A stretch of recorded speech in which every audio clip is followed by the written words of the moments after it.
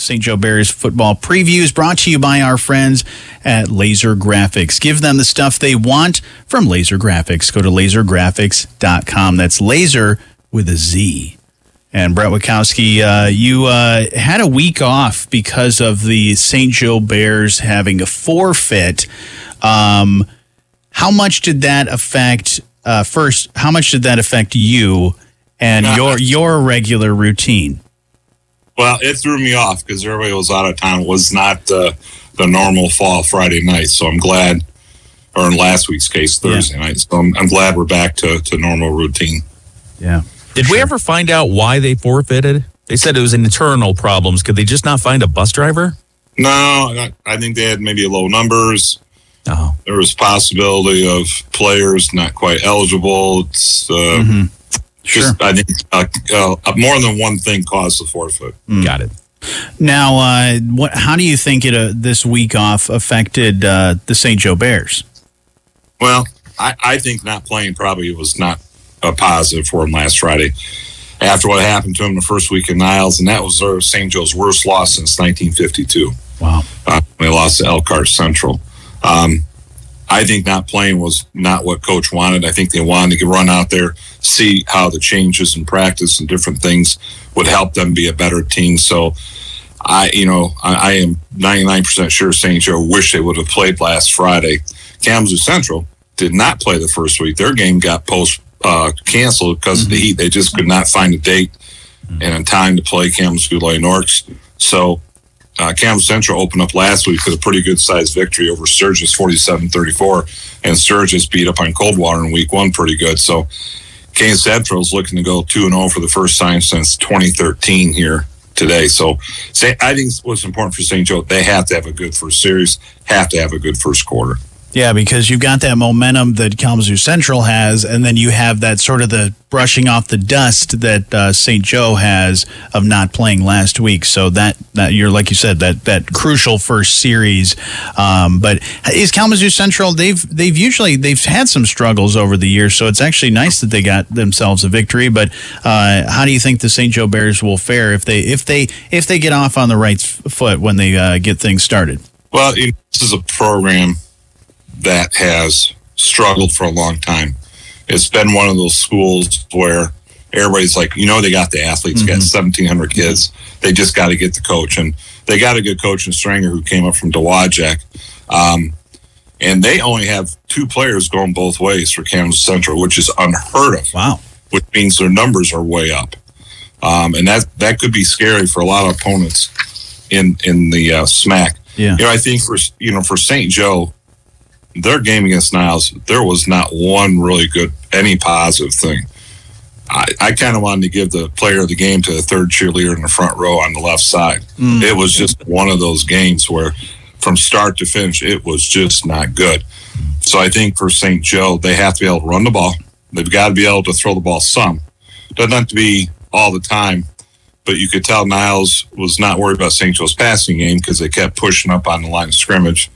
Basically had 8-9 in the box and only a couple DBs. Yeah, there's no shortage of talent on St. Joe Bears, but really when it comes to it, there's this real shortage of experience, as we talked about. They lost a lot of seniors, so you got a lot of next man up that are going through the, I guess, growing pains of getting through this. So, it's certainly tough. And like you said, there's a lot of things to work through after that loss that they had to Niles. But looking forward to this game, and it's at Dickinson Stadium, right? Yeah, St. Joe had hoped for the first time in a number of years to get 5 home games, and then last week happened. So technically it's St. Joe's first home game, at least on the field. They've got youth night. There'll be probably 300 or 400 kids from ages grades 2 through 5 or 6 running around. It's a great atmosphere. St. Joe draws well. Kalamazoo Central historically doesn't draw that well, home or away. So we'll see what they have. The weather is perfect football weather. I mean, you can't ask for better weather. So Guzzo hopefully will have that food up there. So we'll appreciate that.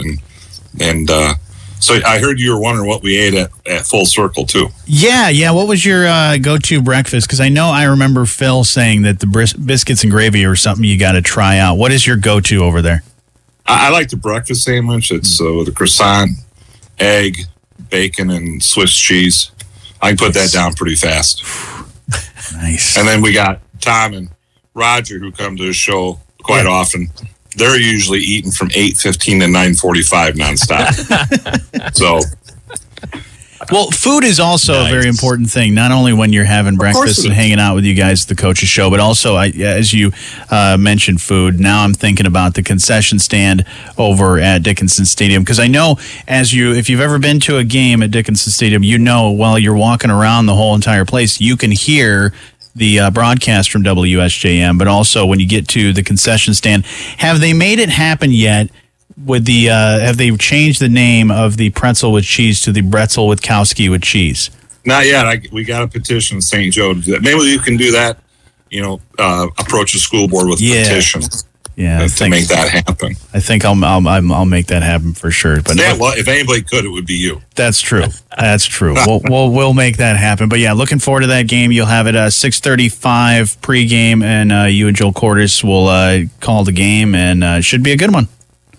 Hey, I want to give a shout out to my Ball State Cardinals. Michigan opens up with East Carolina, UNLV, and Bowling Green.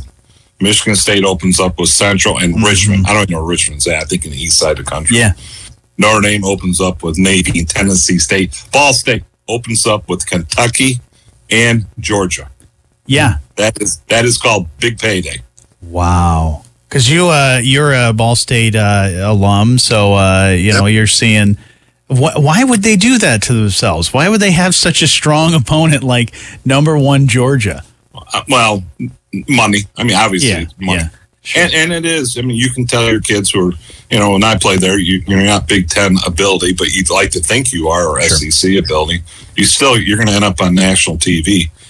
Hopefully, it's not 75-0, but you'll end up on national TV. So I got my Ball State flag flying out front already. Awesome.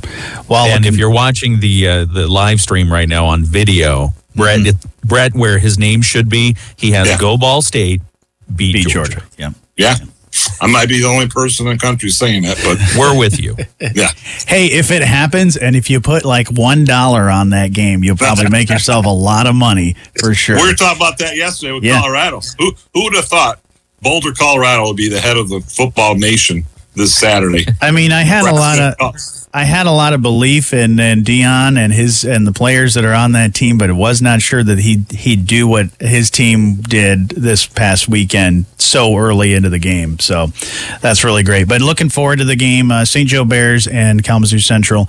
We've got that game for you right here on 94.9 WSJM. Your St. Joe Bears football preview is brought to you by our friends at Laser Graphics. Give them the stuff they want from Laser Graphics.